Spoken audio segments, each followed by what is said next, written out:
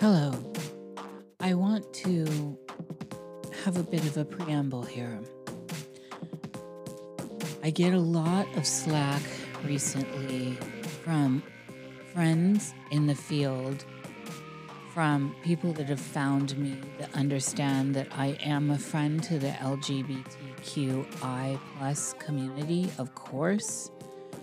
And I've been losing some trans people that I think are taking offense to my pointing out what this agenda is. And the agenda has nothing to do with anyone in the community that is authentic. The agenda has to do with stuff that Clint and I are talking about here. It's multi-tiered. With the disclosure at hand and how that deals with transcendence, transcendental experiences, transience, and the understanding that these other beings that we've seen in our tomes, angelic beings, archontic beings, whatever, the good, the bad, and the ugly, are non-gender, they're non-binary. And we're seeing something go on where we're talking about sexualizing children in school with the new curriculum and new people coming in, just like we're talking about critical race theory with children in school. I find this inappropriate, and I find it absolutely part of a harmful agenda. And as I've said a million times, you know what you are. And if you can embrace what you are and then walk with what you are standing in your truth. And that's what this is all about. Most people in the community understand naturally, without being hedged or prodded into their preferences. And this includes people pushing on to them heterosexualism as well. I believe children should just develop and be who they are and what they are. And when we start looking at the dynamic of this realm and how we're moving through it, these are just vessels. I am not my gender. I am not my sex. I am not this body. I am so much more. And this is my understanding of everything. And so when we become over-identified, we become more entrained and entrapped, more enslaved, because this is not our home. We come here to die. Remember, this is a transient experience. And as Clint and I get into, the idea of personhood is a big deal, and identities are tied to your person and to your personhood. That is a trap. And so that's what I mean. I stand strong. I stand before you as a man of God. And you will understand what that means when we get into this very rich, very deep conversation that is the first of many, hopefully. Keep an open mind. I'm not a hater. I love your expression. I love who you are as a being. I don't care too much about how you adorn yourself or how you walk through the world unless you're coming at me trying to harm me. And that's a different story. So I'll bring on the show here. Enjoy.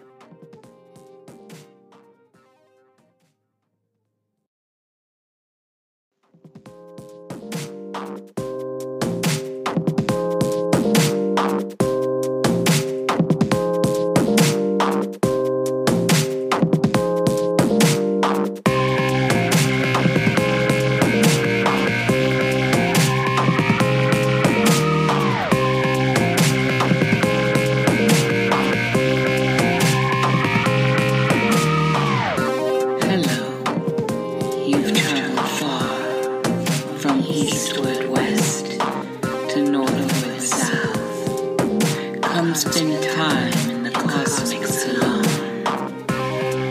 I'm niche, and I'll be your companion as we slip into the liminal.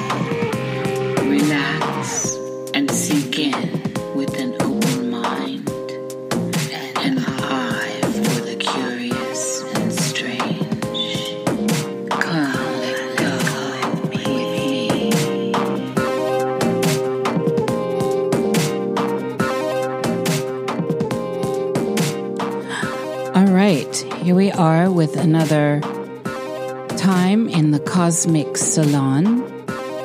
I have a very special guest that I was just on a panel with over at Hidden Gateway, and I had such a good time, and I was very much enthralled, at the very least, with his presentation of the information he's brought forward that is more prescient than ever, more important than ever. This is the time for people to really understand what it is that Clint Richardson is bringing forward. And not only do we start with understanding your straw man and the way in which the world has,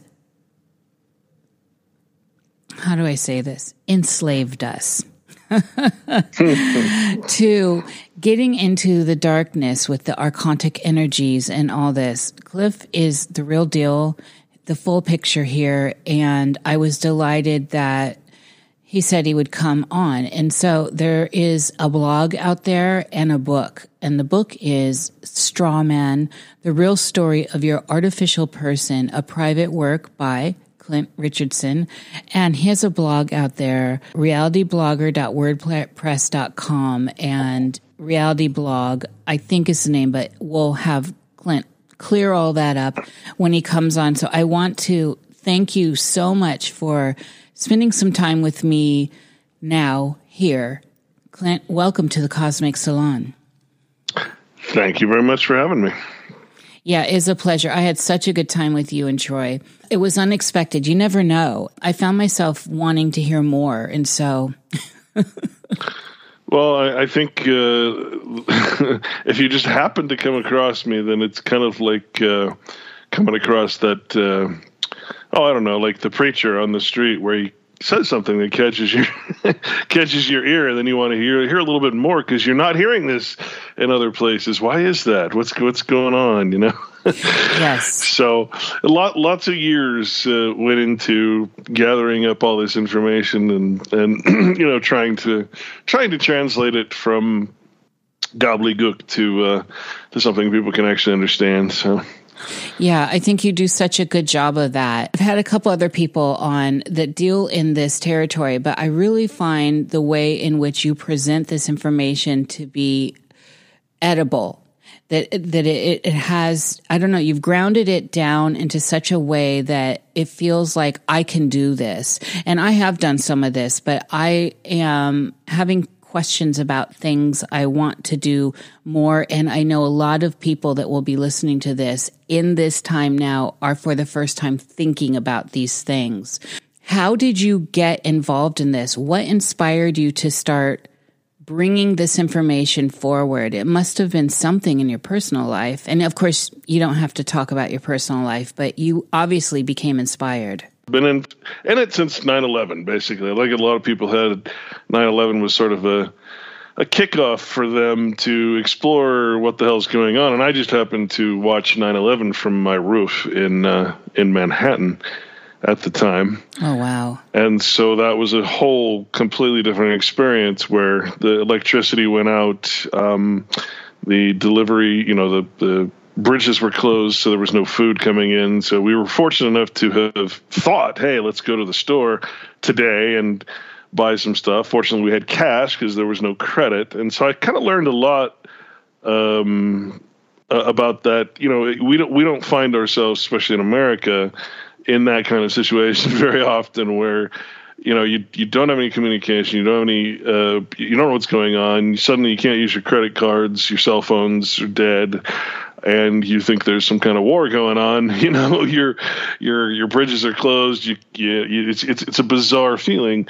Fortunately, when we got to the store, it was wrapped all the way around and halfway down one aisle, and we got the last of the water and some of the food that we wanted. And if we wouldn't have had cash, I mean, just as an example, if I would have had, say, oh, well, thank goodness I had stored some silver or gold, like a lot of people think, you know, when I would have gotten up to that counter, that silver or gold piece would not have been accepted as anything but the face value, because amongst ourselves, we know a lot of these little things. That's a gold coin. It has some extrinsic, value that we pretend exists amongst us. But if you go to a store in New York run by, let's say, a Muslim or somebody that has no alternative education as we teach amongst ourselves this type of stuff, well, then, yeah, I would have been literally out of luck. I would have not been able to buy food that day because I wouldn't have credit. I wouldn't have gold or silver. Would have been meaningless except at face value. And basically, if I hadn't had cash, I would have been in trouble. And so I always recommend to people, since I've actually been in this situation, which is very strange for Americans to say, that you should have cash. Cash is everything in that kind of situation, only because even in the Bible, the concept of hoarding gold, okay, we're going to take all this gold, we're going to build a golden calf, and we're going to present it. Why are we building the golden calf? We're going to present it to the next empire so we can have the same status we have in this life that we can have in the next kingdom. We're not saving gold as a get-rich quick type of thing, hoping everything falls apart. It's a hedge against systems collapsing. Yes. Is what it is. And so that's kind of what you should look at gold and silver is not as something you're going to spend and hope that you can agree on value, right? With people who have no idea what you're talking about. If you're unfortunate. So, we're fortunate enough to, and having gone through that situation, I tried to stay in New York, but it just had changed. And so I moved to LA. And that's when I really started I got into a group called Weird Change, which has splintered and fallen apart as most groups do. And during that time, some guy had this book, and I don't think I'll remember the name of the book, but it was the first instance where I ever came across this notion of the straw man. And, sort of said, okay, well, that's important, but these other things are more important. And eventually it kept coming back to me. As I studied more and more, I realized that it's just another term for person in law. And, all law is basically put upon persons. You don't make laws for men, you make laws for persons. Well, and that brings up the question, what is a person? Is a man a person, or does a man have or possess a person, or is person put upon man? Am I born a slave, a title? Right? What is my person? Person just means status in law. And so if you look in the dictionary, you're going to find straminius homo from the Latin. So it's a very ancient term. Nothing illegitimate about it at all. A lot of people have made it illegitimate by trying to promise, things which we'll talk about. But just as strictly from a law point of view is where I'm coming from. Not because you want to make money from it or because you want to use it for good or bad, right? We're just talking about what is it? It's a person, a persona. In Latin, persona means mask. So in society, in government, in a legal situation, I am not a man, I'm acting as a person. Persons are also corporations, associations. Anything that has a name, essentially, is a persona. A name is another word for noun. What is a noun? It's a name, and it's a person, place, or thing, right? So person is obvious. A place is a jurisdiction, and a thing is a property. All right, so here I have this legal background of finally coming around to understand what is a straw man. It's something you put up, not yourself, in what is called surety. In other words, it's insured. You can't insure a man, but you can insure a person. Now, man, or homo in the Latin, is a term of nature. It is something that we recognize, in other words, as real. Truth, in other words. Man can be male or female, just like a deer can be male or female. In fact, woman, strangely enough, is a term of legality. It's not a term of nature. we're all men. And that's very important to understand, because once you claim not to be a man and you claim women's rights or gay rights or this rights or that rights, now you're claiming the rights of persons, places, or things. So you've entered into the legal realm. You no longer have the rights or what we call the law of nature. Translated, that means law of God. God, nature are interchangeable terms, which we'll talk deeply about today. And if you look, Black's Law Dictionary, for instance, when you look up the term on page 577, man or homo is a term of nature, and person or persona is a term of civil law. One is real, one is artificial. Man is real, the straw man is a fiction that we put up to do commerce. Now, the best example I can give of that is simply the board games that we play, and to understand that a man I can't play chess, I can't play Monopoly unless I have a little avatar that actually fits into that fictional world. So I choose the thimble or the car, right? Anybody that's ever played Monopoly or if I'm playing chess, I have that series of pieces, and each piece has its own persona, a queen or a king or a pawn, and each piece is bound under the civil law that it can only move certain, places. In Monopoly, I roll the dice, and that determines my fate.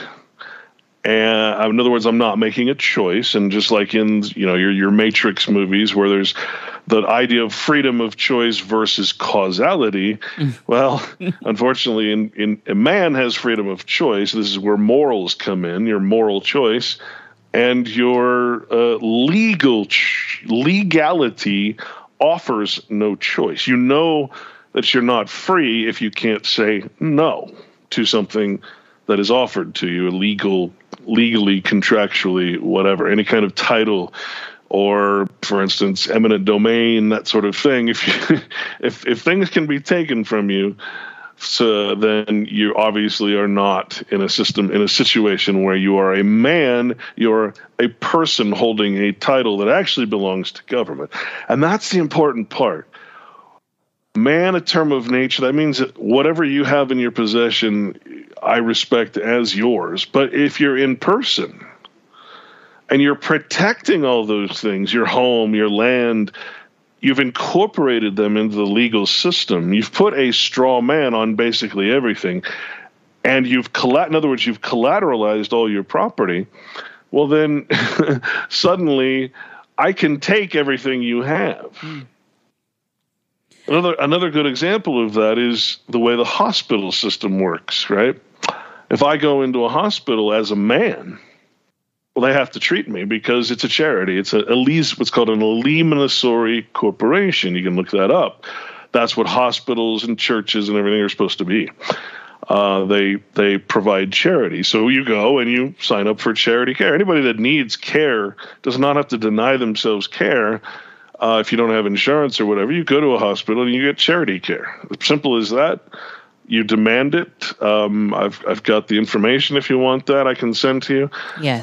There's certain things they have to do, or it's against the law, and they break that law all the time because nobody knows that it's a U.S. code violation if they do not treat you as a man, as in a charity situation. Now, persons get insurance because men cannot have insurance. Only persons can have insurance, right? So the person, that little thing on that little thimble or that little car on the Monopoly board, I can buy all kinds of things. I can buy them hotels. I can have titles, and I can have all these things that I put into that person because technically the person is it's a form of incorporating yourself into the larger structure. The corpus, body corpus, right? So you're talking about the difference between what is real and what is artificial. Persons that have properties only have the titles to that property, but you got to remember who is the and this is where this is where you have to switch gears. This is where you have to understand the difference between the legal law and what we call the law of nature or the law of God. And you have to understand that all the maxims of law that are protective of men, they come from the Bible. The Bible is still written in some places in America as part of or the foundation of the common law. Mm-hmm. See, what happened to me is I grew up hating religion. I actually grew up in the Methodist church, and I loved it because they would do things for people, and it was great. But the church service itself was it was strictly like show up and pretend, and then you could do all these good things for people, and that felt like what church was to me. Then I found out there was this doctrine, and they're following. I have no belief whatsoever in but the fact that they're feeding people and they're helping people, that felt like what a church was supposed to be. That's the law of God. That's the law of nature, to be charitable at all times, yes. To be wonderful people to each other, right? To forgive, all that stuff. That felt like what it should be. Unfortunately, I grew up in that atmosphere. But when I took this deep dive into the legal structure and the legal law, I really thought I'd hit gold because I started really understanding this. But what I figured out is that I understood that it's like opening up a model, like a glue together model, and looking at all the pages and saying, okay, I've studied every word. Now I understand what the directions say. And yet, all they are is instructions on how to run something or build something that doesn't exist, something fictional, something that's not real. And what I noticed is that every time I'd come across these terms, you can't understand the legal term unless you understand, of course, the real term. I can't understand what a person is unless I understand what a man is. Mm. Right? I mean, how can I know what a person is and does if there's not a man acting in that mask, in that persona? Right? I have a question here.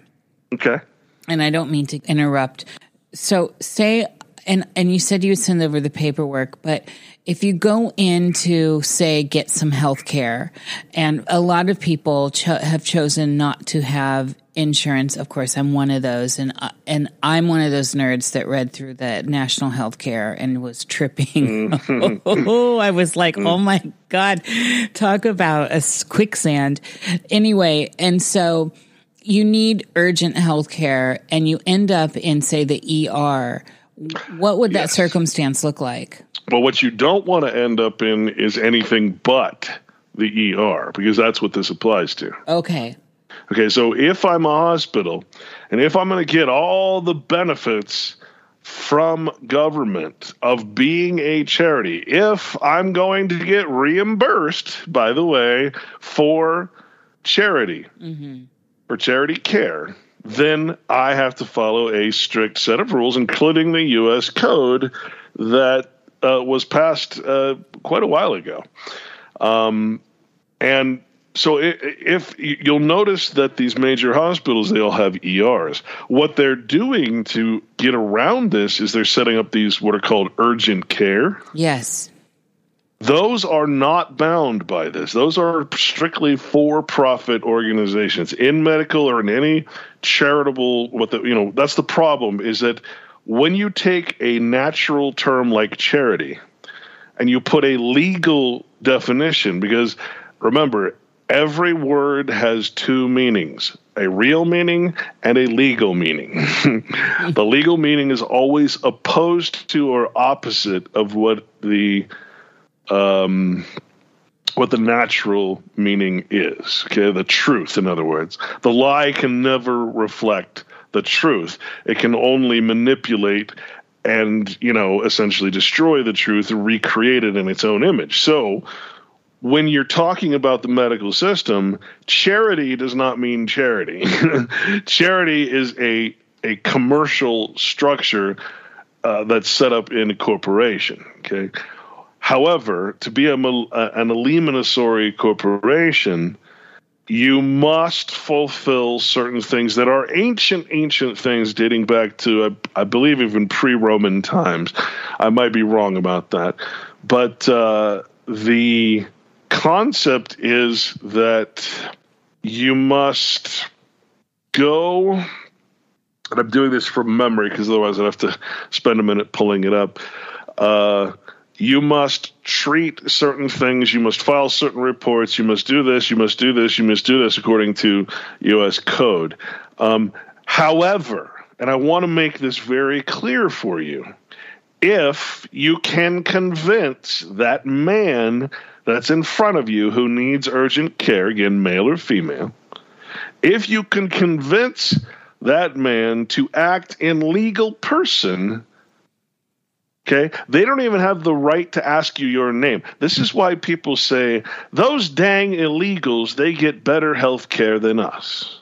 Well, why? Why do they get better health care? Because they're actually getting charitable, natural health care required by law. What you did in your infinite non-wisdom is you said, great, I get this job and I get to pay all kinds of money to get quote unquote insurance. Insurance is what makes the commercial system spin around, right? Yes. It's the thing. Insurance is everything. Without it, the whole legal system would fall apart. So you're like, yes, I have this insurance. And you give it to them and you say, I have urgent care. My leg is falling off. I need some stitches at least. And they say denied. Oh, man. Well, why? Why could they say denied? Because charity means something different in the legal world. And you've just presented yourself as a person that has insurance. You're acting in person, and that person has insurance, and that insurance says, no, you cannot have or fulfill this prescription drug. It is not needed. You see, it's no longer nature or reality or truth or your disposition, your illness that describes what's wrong with you. It's an insurance agent that is, or an insurance executive in some corporation that says, oh, we're not going to pay for that. That would, for God's sake, that would cure the disease. We can't have that. Right? So, but if you're presenting yourself as again, a man of God, in other words, somebody that is required to be charitably cared for. If I don't give you my legal name, my surname mixed with my Christian name, if I don't give you my Social Security, if I don't give you that information, they can't turn you away. That would be illegal. It helps to know the law, of course. They cannot force you to give legal information in order to treat something that is real. And I can't stress this enough. Right? Now, like I said, I'll have to do a little digging, but I'll send you the information on that. It's very important. Yes, I think this is very important. But you have to understand the concept. You have to understand the difference. And you have to understand that if we're ever going to come out, I should say if you individually are ever going to come out of her, Babylon, this system of oppression, the oppression stems from the legal person. All laws are attached to the person. You cannot act in the legal world without a person. You can act privately, which means outside of it, but you cannot play the Monopoly game without a person, without a car or a thimble or a shoe, right? Because you cannot. You ever tried to step on a Monopoly board? Right? It's not real. The homes on there, you'd be like Godzilla, right? There's nothing real about it, and yet. How many times have you gotten into your favorite board game and been so serious and just been so incredibly eager to win? And what does winning mean? It always means the same thing in the legal realm. It means to screw over your opponents. Whether it's your family or your friends or whoever, you must defeat. You must be in competition. You must crush them, right? Especially if you're the one holding the fake cash and you can slide a little under without people seeing. Sure. But I have a wrench what for you. happens to the cash at the end of the game? It all gets refolded back in. into the bank. Yes. Right? Because guess what? Money isn't real either. There's no actual value. But as long as you believe that there's such thing as a person, as long as you believe that that person can hold property and be in bondage and surety, as long as you can be made to believe all these things, that you can't live without fiction, that you can't govern yourself, well, then all of a sudden you start to see the problem here, don't you? Because we're all acting like we're all acting as persons. I have a wrench to throw in here. So there's a thing out there. There's and I call it an agenda. And every time I talk about this, I lose people, but it's all right. If they're this, this is where I'm at. So it's the LGBTQI plus agenda. So I mean, no disrespect to anyone in this realm at all. I mean, no disrespect, but I am talking about the agenda. And when we come back to the definition of a man, this is one of those things that has seemed very intentional, and this seems at the heart of the agenda itself. Why all of a sudden they, them, they, there, everything but a man, everything but a man. And so I have the right, say I'm a transgendered person that was born male and am now What did you just say? You're a transgendered person. And so you're not a transgendered man, because man, that's not how man works. Man is not a term of gender. Thank you. Man is I want the term, clarity. Yep. Homo is a term of God. It's a term of nature that describes a species. Yes. And that's why I say you can't even, I mean, if you're truly sincere about the truth and nothing but the truth, right? Self-evident truth, and you can't even distinguish yourself as a woman. Yes. Because only in conversation, in other words, not officially, not legally, because then what do they have? They have women's rights. Well, are you a man if you're a woman? Are you a man if you're a person? Because persons are women. Right. Women are persons. Women are not men. Men are male and female, but they're not persons. And I can't stress this enough. This is the duality that is shown in the Matrix. This is the part that you play in the commercial world. And if you cannot distinguish between being a person and a man, then you are a slave, because you don't even know that you're acting in this little car, this little shoe. You don't even know that you're a pawn on a chessboard, and you don't realize that freedom equals franchise. In the legal realm, the word freedom means franchise. It doesn't mean freedom or liberty. It means franchise. And a franchise is, of course, a commercial or corporate term. You can do anything as long as it's okay by the lead, the creator of persons, which is government.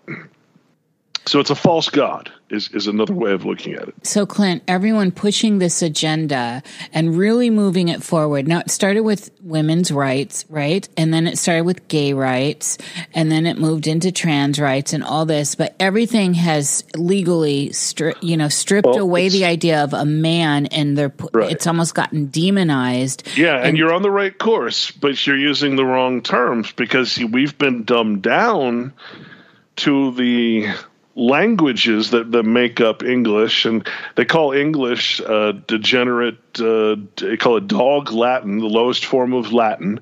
It is a form of many different words from many different languages, French and everything, but really there's three forms of Latin. There's dog Latin, which is dog is a reference to four-footed beasts, which is what they refer to us as, the slave, right? The beast of burden. Yes. Right? So men that are captured through ignorance, basically. And then you have the two other forms. The highest form, I believe, is a law Latin, which is where we're trying to delve into right now. Law Latin, again, homo or man. All these terms come from that Latin, and all these maxims of law come from Latin. The Bible, of course, written in Latin, taught in Latin, even though Latin is considered a dead language. Well, wait a minute. Well, why are you teaching the Bible in Latin if it's a dead language? Well, because you don't want anybody to figure out that The Bible is the antidote for the legal system, and that's that's the thing you have to realize is in other words the truth, right? So what's really happening in the LGBTQI plus. I mean, they keep adding. I'm not even going to try. Yeah, they keep adding, but what it's doing is what I see is it is actually enslaving people more because they're afraid of saying, I'm a man in the real sense of the term that we're talking about. Well, what it's really doing, and again, language, when I say these terms, remember they're interchangeable terms.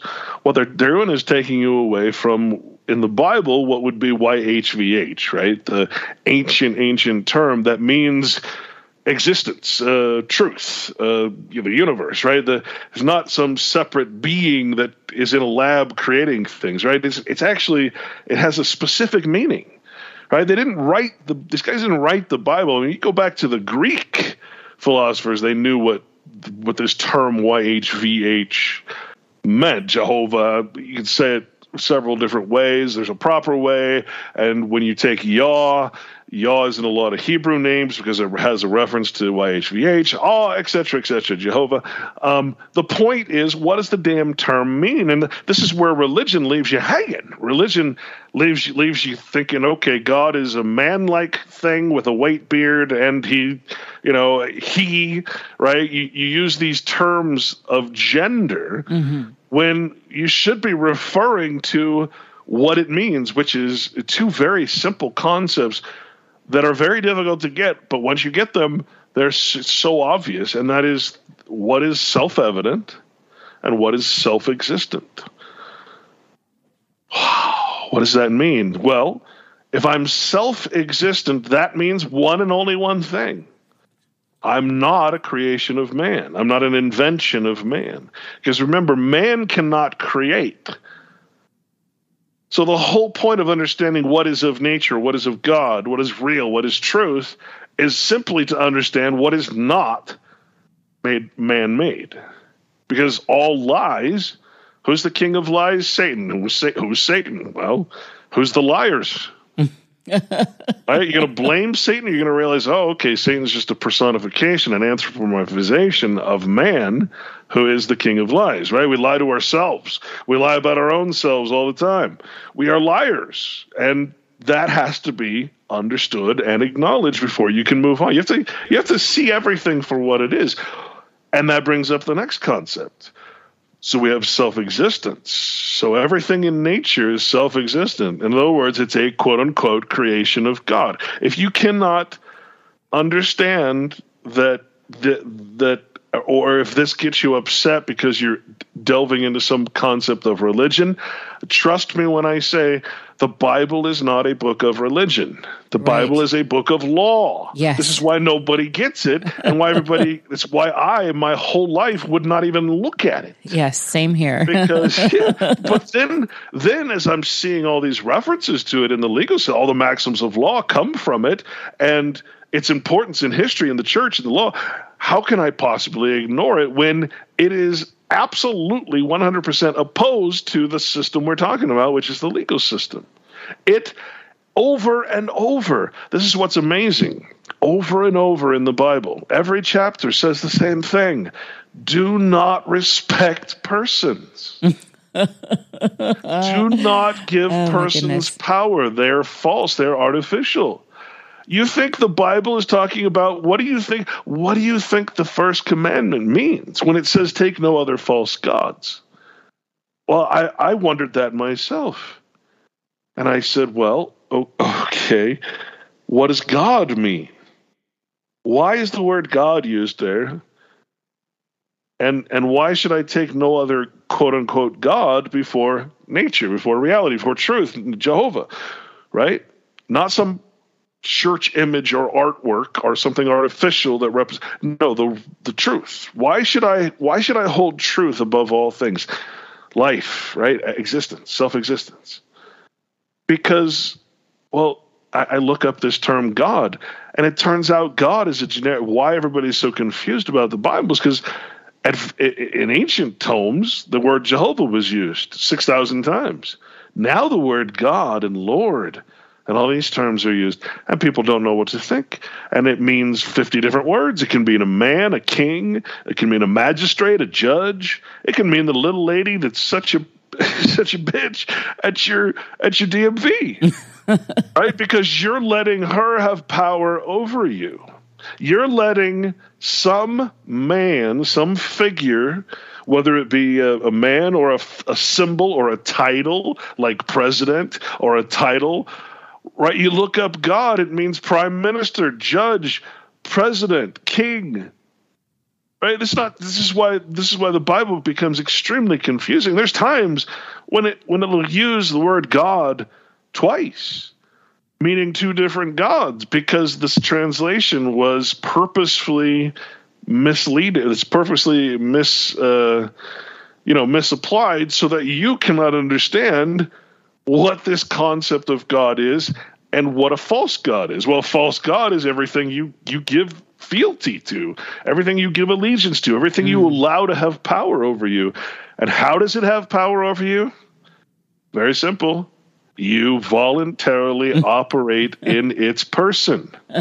All its law applies to the fiction that you pretend to be. So when you're playing the Monopoly game, you're voluntarily a subject of the board. Who owns the board? The government, right? Is there a difference between the new legal and in this unwinding of all this? Is there a difference between the New Testament and the Old? Well, I mean, you can get lost in some of the terms, and you can use those terms. A lot of people will search the Bible, and I'll tell you, it's all about intent. Because once I changed my intent, only then could I read the Bible. Once I looked up every word for the intent of the author, right? Once I went back to the Greek, the Chaldean, the lexicons, the Greek lexicons, Thayer's, and Strong's Concordance, which is, there to guide you through this. When you read it as such, which is what I tried to do with my book, everything changes. The terms become clear. You figure out this term God and Lord God absolutely have nothing to do with this concept of actual Jehovah God, YHVH. That's why the term was not pronounced, because it's such a the fallacy was that it's such a high word that you can't even say it, because it can't be defined, because it is existence. It is and the other one is self-evident. So what is self-evident? Well, a man, male or female, is self-evident. That's why it's a term of nature, term of God. A tree, dirt, all the things that are quote unquote the creation.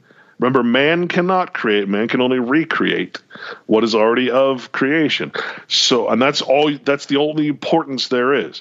If you take the word, you hear the word creation, and it makes you cringe, or it makes you're going in the wrong direction, because we're strictly talking about how to interpret and how to understand law, how to understand what is the law of nature, that which is permanent, that which can never be destroyed, lest we destroy ourselves, right? Or what is man-made. That's all that matters to understand what you need to understand out of the Bible.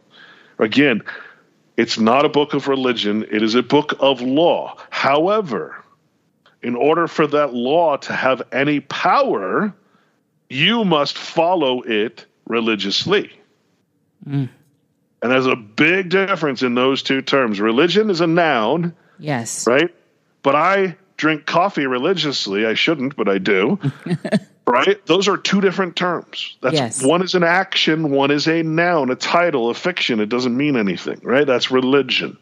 So, back to now, what is self-evident and what is self-existent versus what is made of man. That is, if you understand that difference, then you can separate 99.99% of everything in this world between two things. What is truth and what is a lie? What is man-made and what is if you will, part of God, part of creation, part of Jehovah. But you have to know what that term means, which is truth. God is truth. God is reality. God is. So now let's go back to, because now we understand the importance of words, right? Yes. And how the ancient languages were constructed were very, very importantly constructed on the masculine and the feminine. Now, I say masculine and feminine today.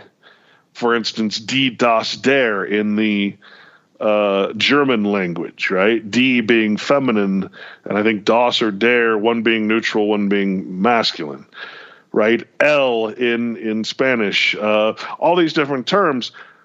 English doesn't have that necessarily. We don't speak in those terms. We don't stick that die, der, das in front of our terms to make them masculine or feminine.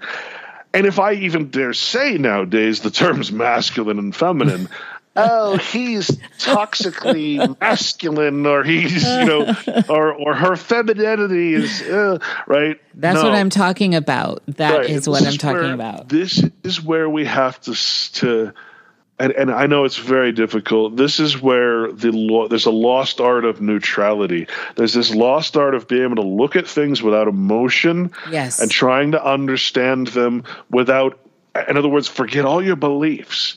I mean, this world, all problems would be solved if our beliefs if we stop believing in anything but the truth. Yes. The self-evident, self-existent truth. Nothing man-made. That would end everything. But I know that's not going to happen. So to understand what this gay rights and women's rights and civil rights and all these things are, knowing that these have nothing to do with the law of nature, that they are all legal concepts. Yes. In other words, they're applied to the person, the status, in other words. Remember, person means status or mask that you're wearing in society. In other words, your title, how high you are in society, all that stuff depends on the person, right? If you're employed, it's your person that's employed, right? It's not you.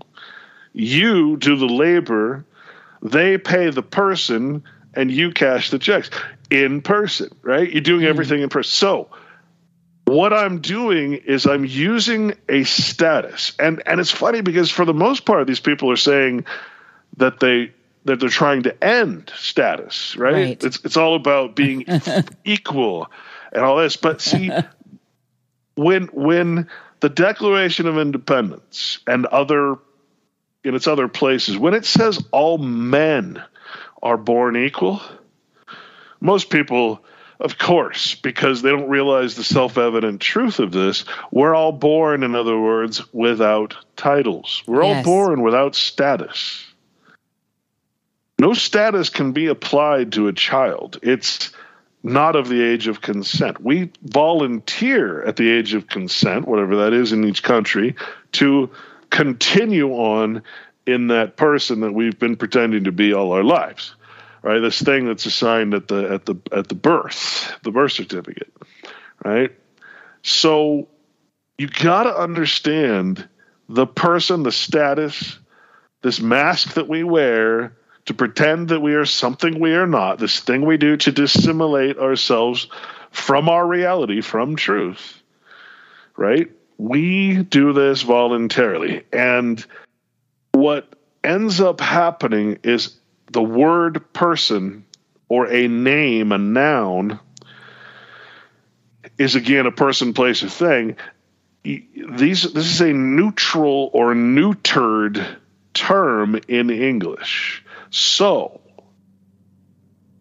what have I done by creating this gay? Let's just take gay rights, whatever that means, because in the dictionary, gay means something completely different than it does today. Yeah, like happy and all that. Yeah, happy. Right.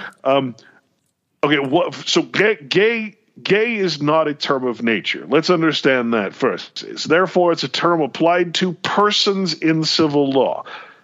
Okay, that means that the law of nature will never change. Okay, what you are as a quote-unquote creation of God is self-evident, self-existent. How you express yourself is completely up to you. Yes. Right? We're not here I'm not here to tell you how to act in nature. there's a law for that that is self-evident and self-existent. If we're going to all get along and not be at war and be at peace with each other, it's not going to come from gay freaking rights, women's rights, or these rights. It's going to come, and it's not going to come from equal rights, because there's no such thing as equality. All men are born equal. Yes. The only way we can be made unequal is to be in person. You have a title I don't have. You're king. I'm only a magistrate. You're this. I'm not. Right? We accept these things are as real, even though as truth, even though they're artificial. And that is where all problems stem, because that means we're no longer in self-evident truth. We're in the fiction of men. We're in the lie. We're lying to ourselves constantly.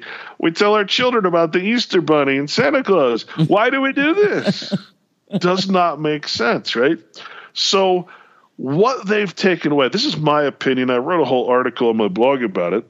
My opinion is that all these quote-unquote rights which obviously, if you're assigning rights to a certain group of people, that is not equal rights, right? That you cannot have equal rights. If women have rights that men or male that men in the legal term don't have, well, then how is that equal? Right. That's right. How can you have equality, true equality? What you have is equity, a form of equity that is not natural, and equity is, of course, one of the things they push, which, you can't have equity in law. The point I'm trying to make is all these things have to be spiritually given. I have to respect the fact that you have built for yourself on this patch of land your own home and well-being, and I must respect that under the law of nature, the law of God, and I must therefore, as they say, I don't really like the concept of do no harm. Yeah. Because I'll tell you one thing, the example of Christ, there's nothing unharmful about Christ. He was not he turned to the table when the money changers in the temple, he was violent. Yes. Okay. Yeah. So the concept of do no harm, it turns out, comes from this sort of, I'll say the words, I don't want to say satanic because I hate these terms, but yeah, the opposite, or the light pretending, the darkness trying to be light, right? Say the evil will always appear, or the darkness will always appear as the light. The wrong will always appear as the right, and we will start loving what is wrong and hating what is right. That kind of thing. Yes. Right. And that's where we're at right now.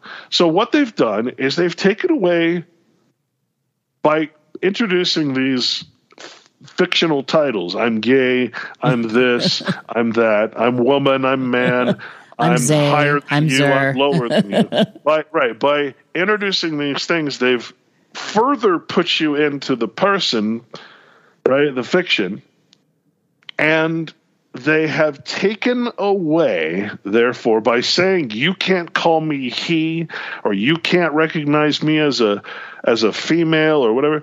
They've taken away. The point is not to help you or to give you something that is going to help you in society, some rights or whatever.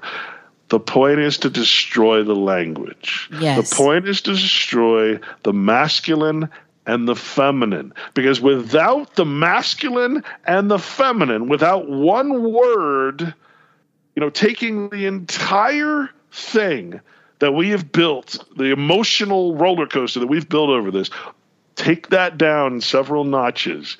Forget that we're even talking about reality. We're talking about words, that which we use to communicate. If I cannot say a word that is masculine, by definition, that has nothing to do with sex. Right. Masculine means it's a more powerful or authoritative word than the feminine. Yes. Right? We're applying these terms not to men and women, but to words.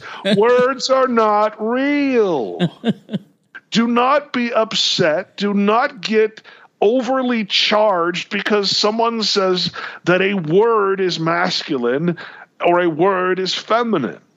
That is how it's been for thousands of years. And you suddenly think that that's wrong. So therefore, when you go into a court of law or when you try to communicate with anybody in society, your words, guess what? Your words now have no power because you're not allowed to act masculine.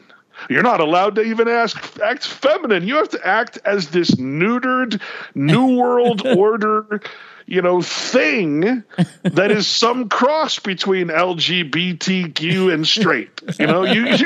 You have no power behind your language, and that, I'm sorry to say, is what most slaveholders will tell you, is that you can never teach the slave the power of your language. You must teach the slave a lower guttural or dog Latin in this case language so that they can never understand how you can control them. And that's what we're here to talk about, is how these terms are applied so that and these tricks that we're talking about, so that your words no longer have power. Why do they no longer have power? Because you're not speaking as a man of God with the power of the universe behind you, right? Yes. With the power of nature, the power of creation and all that crazy, right? You're talking as the property or status person of your owner, which is government, in its chosen language, which is civil law, contract, or commercial law, therefore putting you in a completely 100% subservient or feminine position where everything that is said has power over you. Amazing. And that's what the legal language is designed to do. As you're talking, I can't help but think, when I think dog Latin, it seems interchangeable with the idea of slang and how that's become such a, there are lots of slang languages out here within dog Latin that have become popular, if you want to go there with that. I don't want to point my finger at anyone, but I think you know what I'm saying. So there's a lot of slang. But see, here's all you have to remember. You have to start reorganizing your thoughts and saying, okay, what happens if I'm acting in person? In other words, if I expect to have consumer protections and Social Security, and I've signed up for all these things, I have insurance all the time, therefore I'm always in person. I spend money, I expect to have insurance and consumer protections. Everything I do is essentially under the protection of government, and the maxim of law is with protection comes subjection. Okay? You no longer have the protection of God, which is to say no. You're now acting in person, which is to say yes to whatever is told to you. So you got to understand that they've put you, if you go in front of, let's say a policeman comes up to you, let's say anybody comes up to you that's with government, or let's say you go to court. Do you know how happy they're going to be in court or in some legal situation that you're completely ignorant of the law that you've agreed to be under? By acting in person, that you've agreed to be. I mean, you want to know how bad it is? I always tell people, if you want to know how bad it is, you can look up Title 42, Section 1981. And that's actually part of the civil rights. Title 42, Section 1981, it says that you, as a person of the United States, have the right to be put in pain, punished, taxed, licensed, and extorted or exacted. Yes, the tax. Yeah. Okay. That's your right. You think, wow, I have rights. Yeah, that's your right. What are legally derived rights are opposite of what are God-given or natural rights. My right in the realm of truth is to always, and this is what we should be doing, always be saying no to legal rights, legal contract, legal this. But they're always going to dangle money or some other thing that you're addicted to that you're going to say, oh yeah, I gotta have insurance. I can't live without insurance, for God's sake. There's no creature on earth that has insurance except man, but I gotta have it. Right? How do you How do you legally say no? Is it I don't understand, or you don't? You don't ever legally speak. Right. That's so for under as a man under natural law, is there any kind of general way to say this? Is it I don't understand? There's sort of an unspoken or how do I say this? There's a sort of hidden thing when it comes to the character Christ, right? Which is the example you're supposed to follow. In other words, here's a man following the law of God, and he's always getting out of situations. They can't prosecute him. They can't do anything to him because he's speaking the correct way. What is he doing? Is he speaking some secret language? No. There's two different places, okay, that are considered by the legal realm. There's public and private. If you're in the public, then you're in the legal system. Yes. If you're in the private, then you are excluded from. You're in a private association, or you're doing whatever it is to get you out of this tyrannical federal system. Okay, if you're acting privately, so. You got to consider that the United States is an individual entity that is private or foreign from the 50 states. So if I act privately, then I'm no longer acting in the United States. I'm acting under my state constitution. Mm-hmm. Okay. I'm accepting that. And I'm accepting the fact that there is the United States, but I'm not accepting its law. So if I wanted to start a private medical association, for instance, which there are plenty of, private church, private this, private that, private means foreign to. And this is why they say the several states. Several means private or foreign. Every state is foreign to each other. And the United States, this corporation in Washington, D.C., not even part of the 50 states, yeah. This nation state, in other words, is foreign from all 50 states. Yes. But there's treaties and contracts and everything and constitutions and all these different things to where the delusion that the states have any sovereignty anymore is ridiculous. But that's because we don't realize one very important thing. What is a state? It's people. Yes.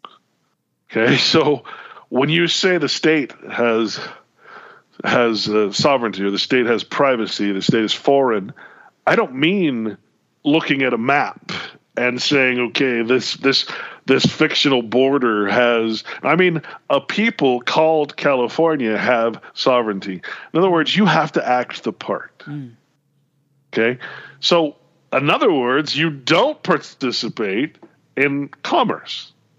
And that's really what it all boils down to. If you're in common law, you are not in commerce. Mm.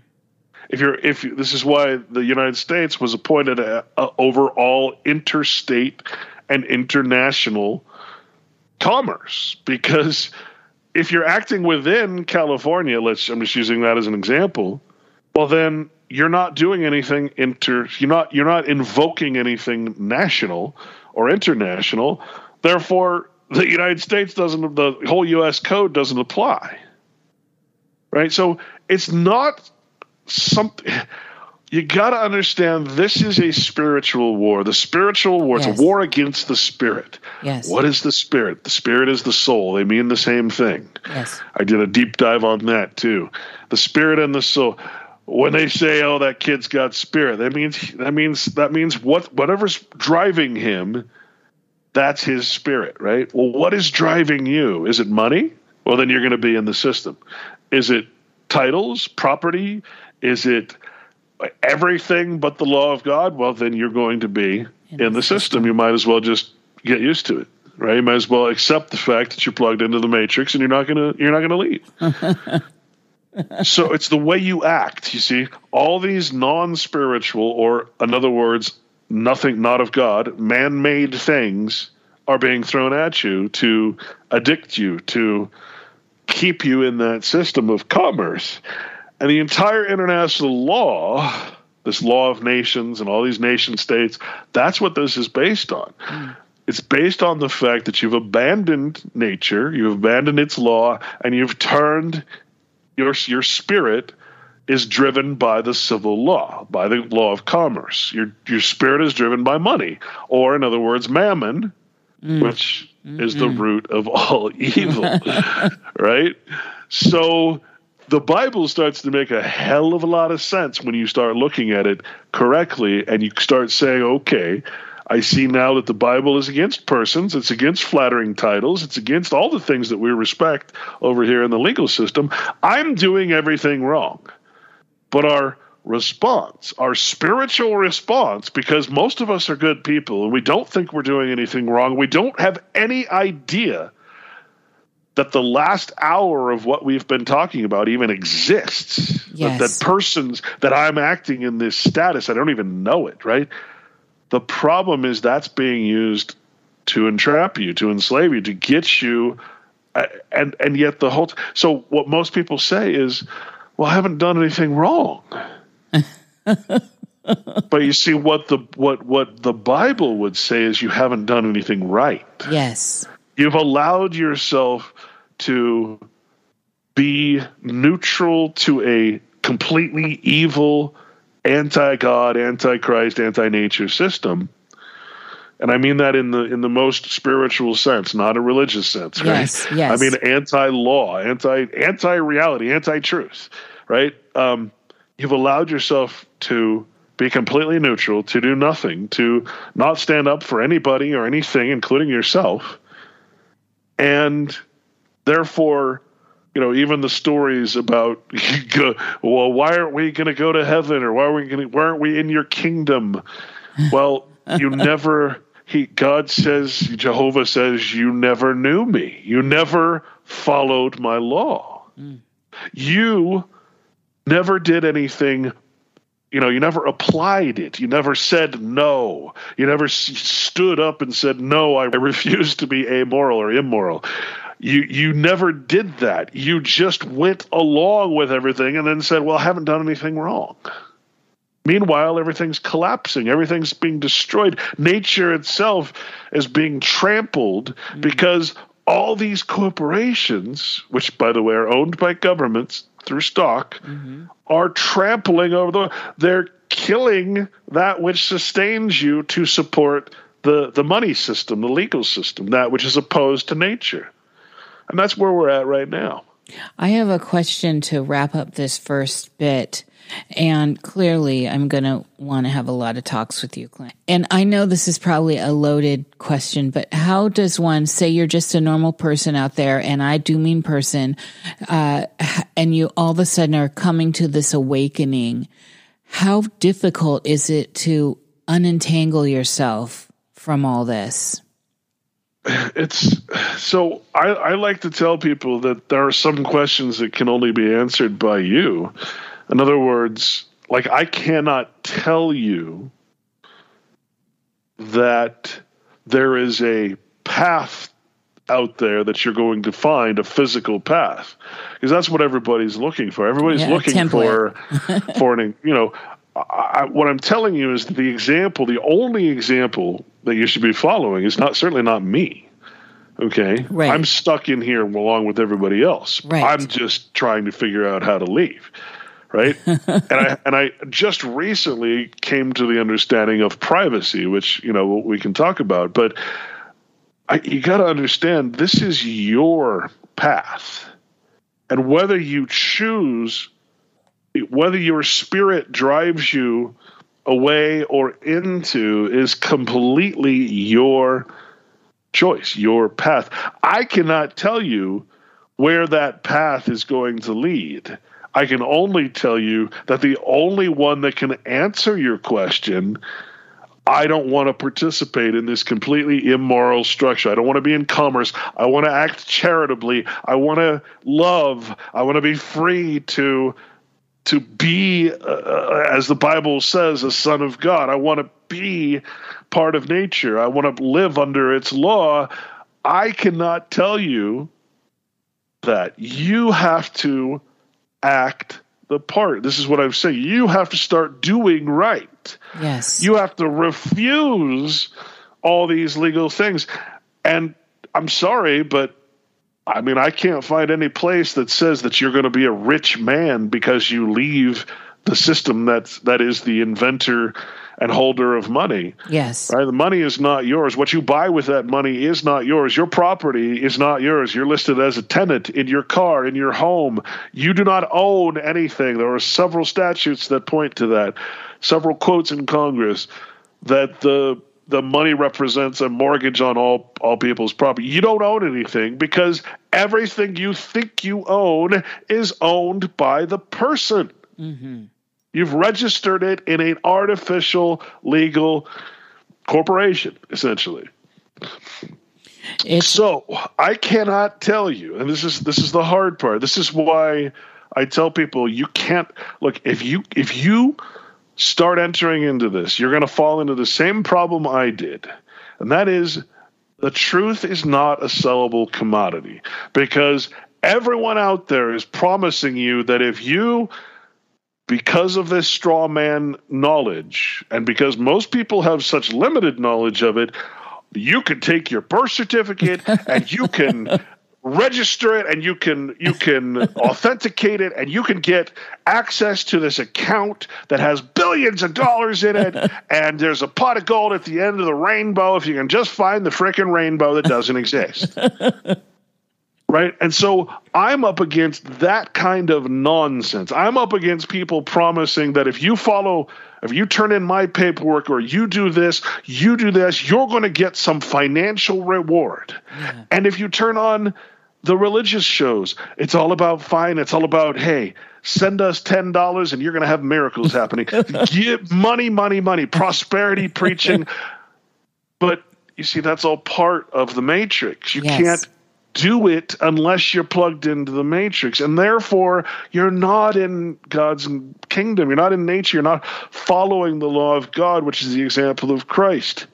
So what I'm trying to tell you is that the only way that you're ever going to know the answer to that question is if you decide finally that what you're seeing, this immorality and what it's doing to people, the fact that you're not supposed to act in person, the fact that you're not supposed to respect, you're going to have to decide that is your truth. Or in other words, accept that which is self-evident truth, that all of this is a lie, that we're living, that we're agreeing to, that we're voluntarily participating in. But I cannot tell you what lies on the other side of that leap of faith that you're going to take. I can tell you that every experience I've had with people who are not influenced by what we're talking about, who are good people at heart and who get confused and misled by this persona and by all these legal laws and by all this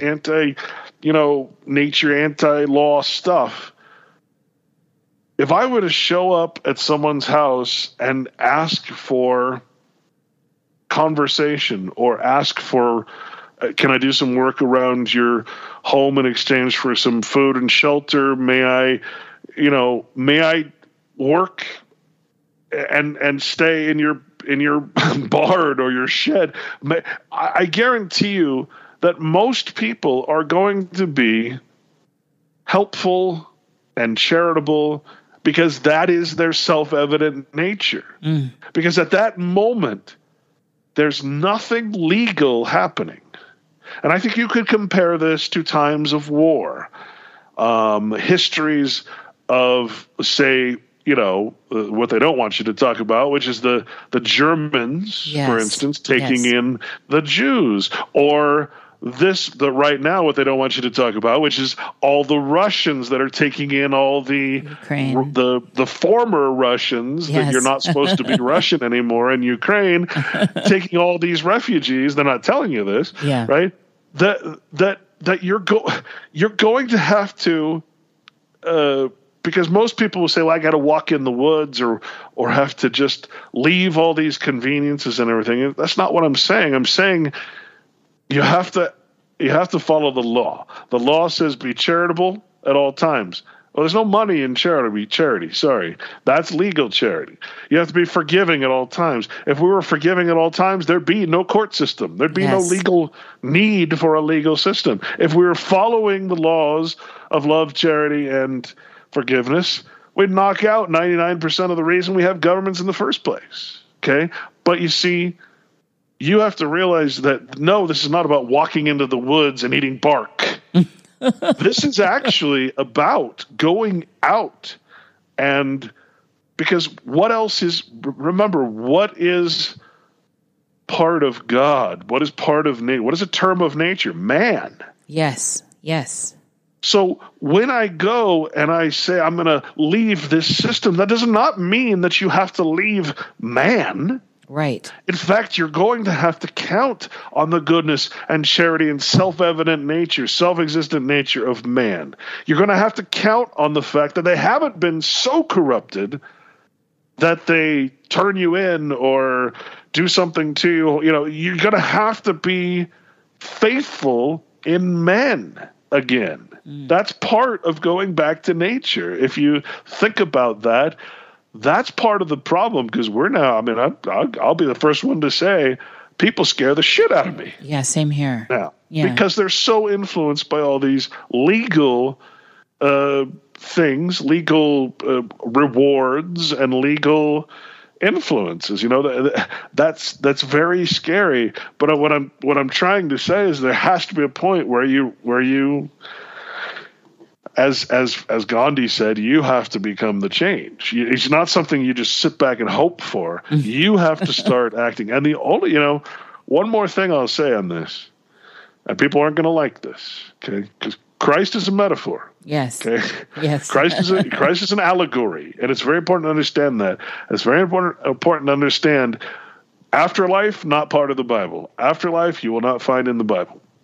One other thing you will not find is the notion of the return of Christ. When we say the return of Christ, Christ being defined as logos, or the law of God, okay, personified as a character, just like every other book of that time, you have this anthropomorphized character, Jesus Christ, that represents the law of God and how to be the example of how to follow. If you think of Christ as God, well then it's a pointless book, pointless story, because we're not God. Right. What Christ is supposed to be considered as is a man who has the same exact flaws and desires of all the sinful things, as they say, right? All the legal, but who overcomes. How does he overcome? Well, that's the story you have to follow. You have to then follow the law. You have to follow Christ is to follow the law. See, that's what people don't understand. It's not, oh, I believe in Christ and he's now my best friend and I'm just going to sit back and let everything evil happen in the world. But I got Christ on my side. I'm going to be holy for 2 hours on Sunday. And the rest of the time, I'm going to go back to my legal life and do everything anti-God and anti-Christ I can. No, this is ridiculous. This is religion. And this is why religion has no place in understanding the law and the Bible and how they intermingle, what its purpose is. Because I tell you, the Bible in every way is 100% against the legal system. Now, what I was trying to say before is that the hidden message for Christ, in my opinion, is that in the public, Christ always spoke in parable. Yes. In private, amongst his trusted people, private people who he knew were not going to use the legal system against him or try to twist his words and make them legally oriented, right? They were going to sue him, in other words, put him into law. he would speak openly and candidly, but in public, where people are acting not as themselves, but as flattering titles and persons and all the things that are forbidden in nature and truth. Well, then he'd speak in parable. And what is that parable?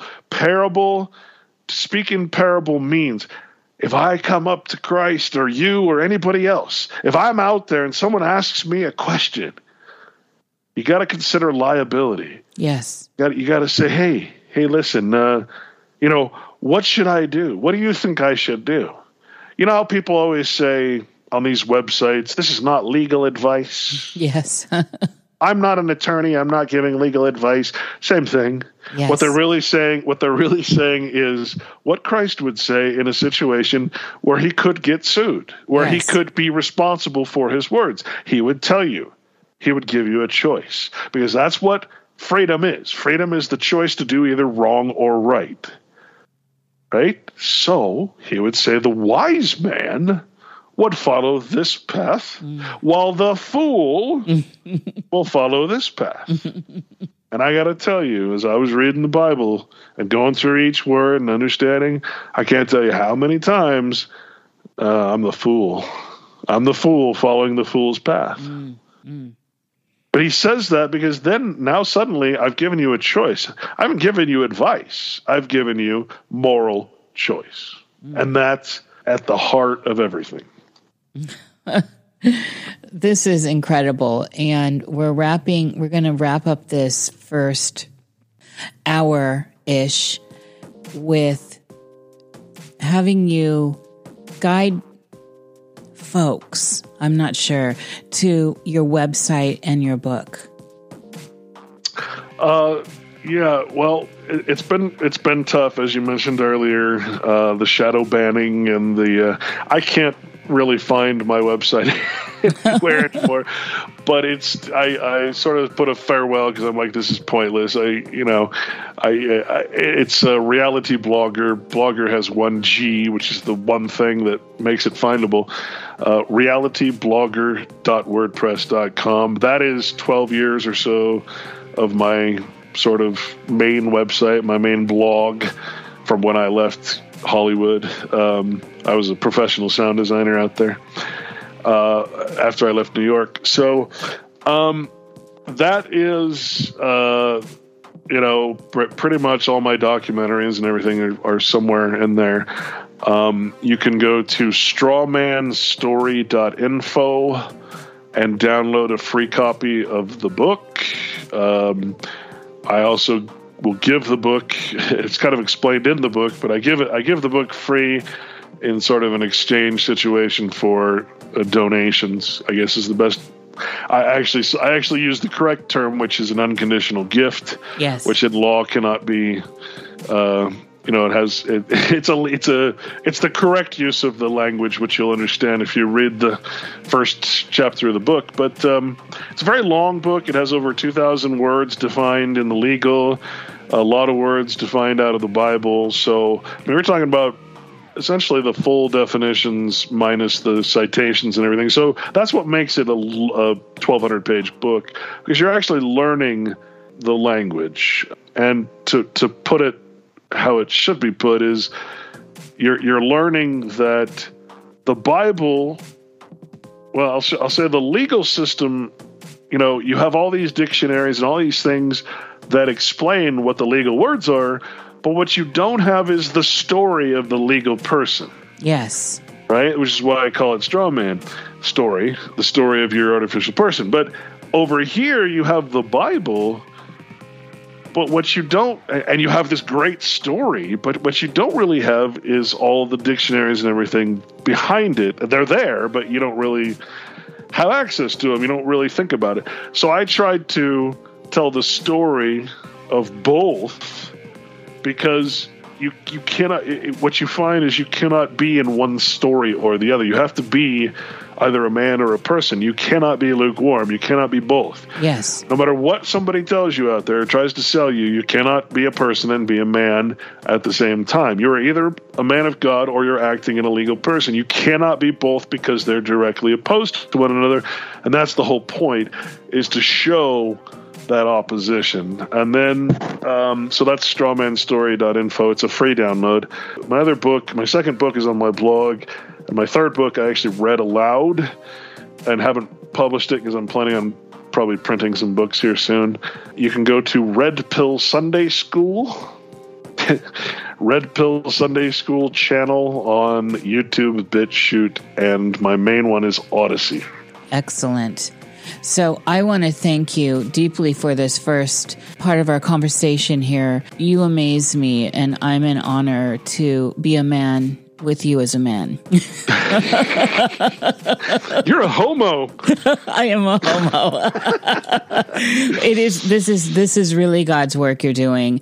And for people that don't understand all this, I hope they start to, because neutrality and looking at this kind of content in the world where we're existing within simultaneously with nature, it's very tricky, and it's becoming more tricky, which is why I wanted to bring out some of these agendas, because they're pulling people in according to what they've been conditioned to think they are. And so we are out here and we're talking. And with that, I want to thank everyone for joining us, and we will get into another dangerous conversation here on the back end. All right, there he goes. Clint Richardson. I want to thank the producers of the show: Yogi Chander, Cass, Christy Tesmer, Eric Peterson, Jason Lamson, Jessica Lynn, J.H. Armstrong, Laura Dunn, Luis B., Marcy Shapiro, Mark Betcher, Melanie Poe, Michael Wachter, Michael Watts, Neil McNaughton, Noelle Jeanette, Steele Fiona, Babs, our in-house and my relative, genealogist, and another one of my relatives, JJ, Rain de Blanc. Amazing, amazing jewelry. If you've not had any JJ jewelry, you are definitely missing out. This was quite a show, and to date, this has been one of the best shows for me for many, many reasons. It may be nothing new for some of you, but I had quite a lot of dot connecting going on, light bulbs going on from where I stand now, where I am now. And it's deeply moving for me when I have these experiences, especially you'll understand more when we move into the second hour of this, because we move off of the legal stuff and get into some darker stuff. But this is all actually pretty dark, and I hope everyone is starting to understand where we are in the realm, how the realm is playing out, and what we are within the realm, the dream. And so I am going to leave it here and invite you to enjoy the second hour once it's posted.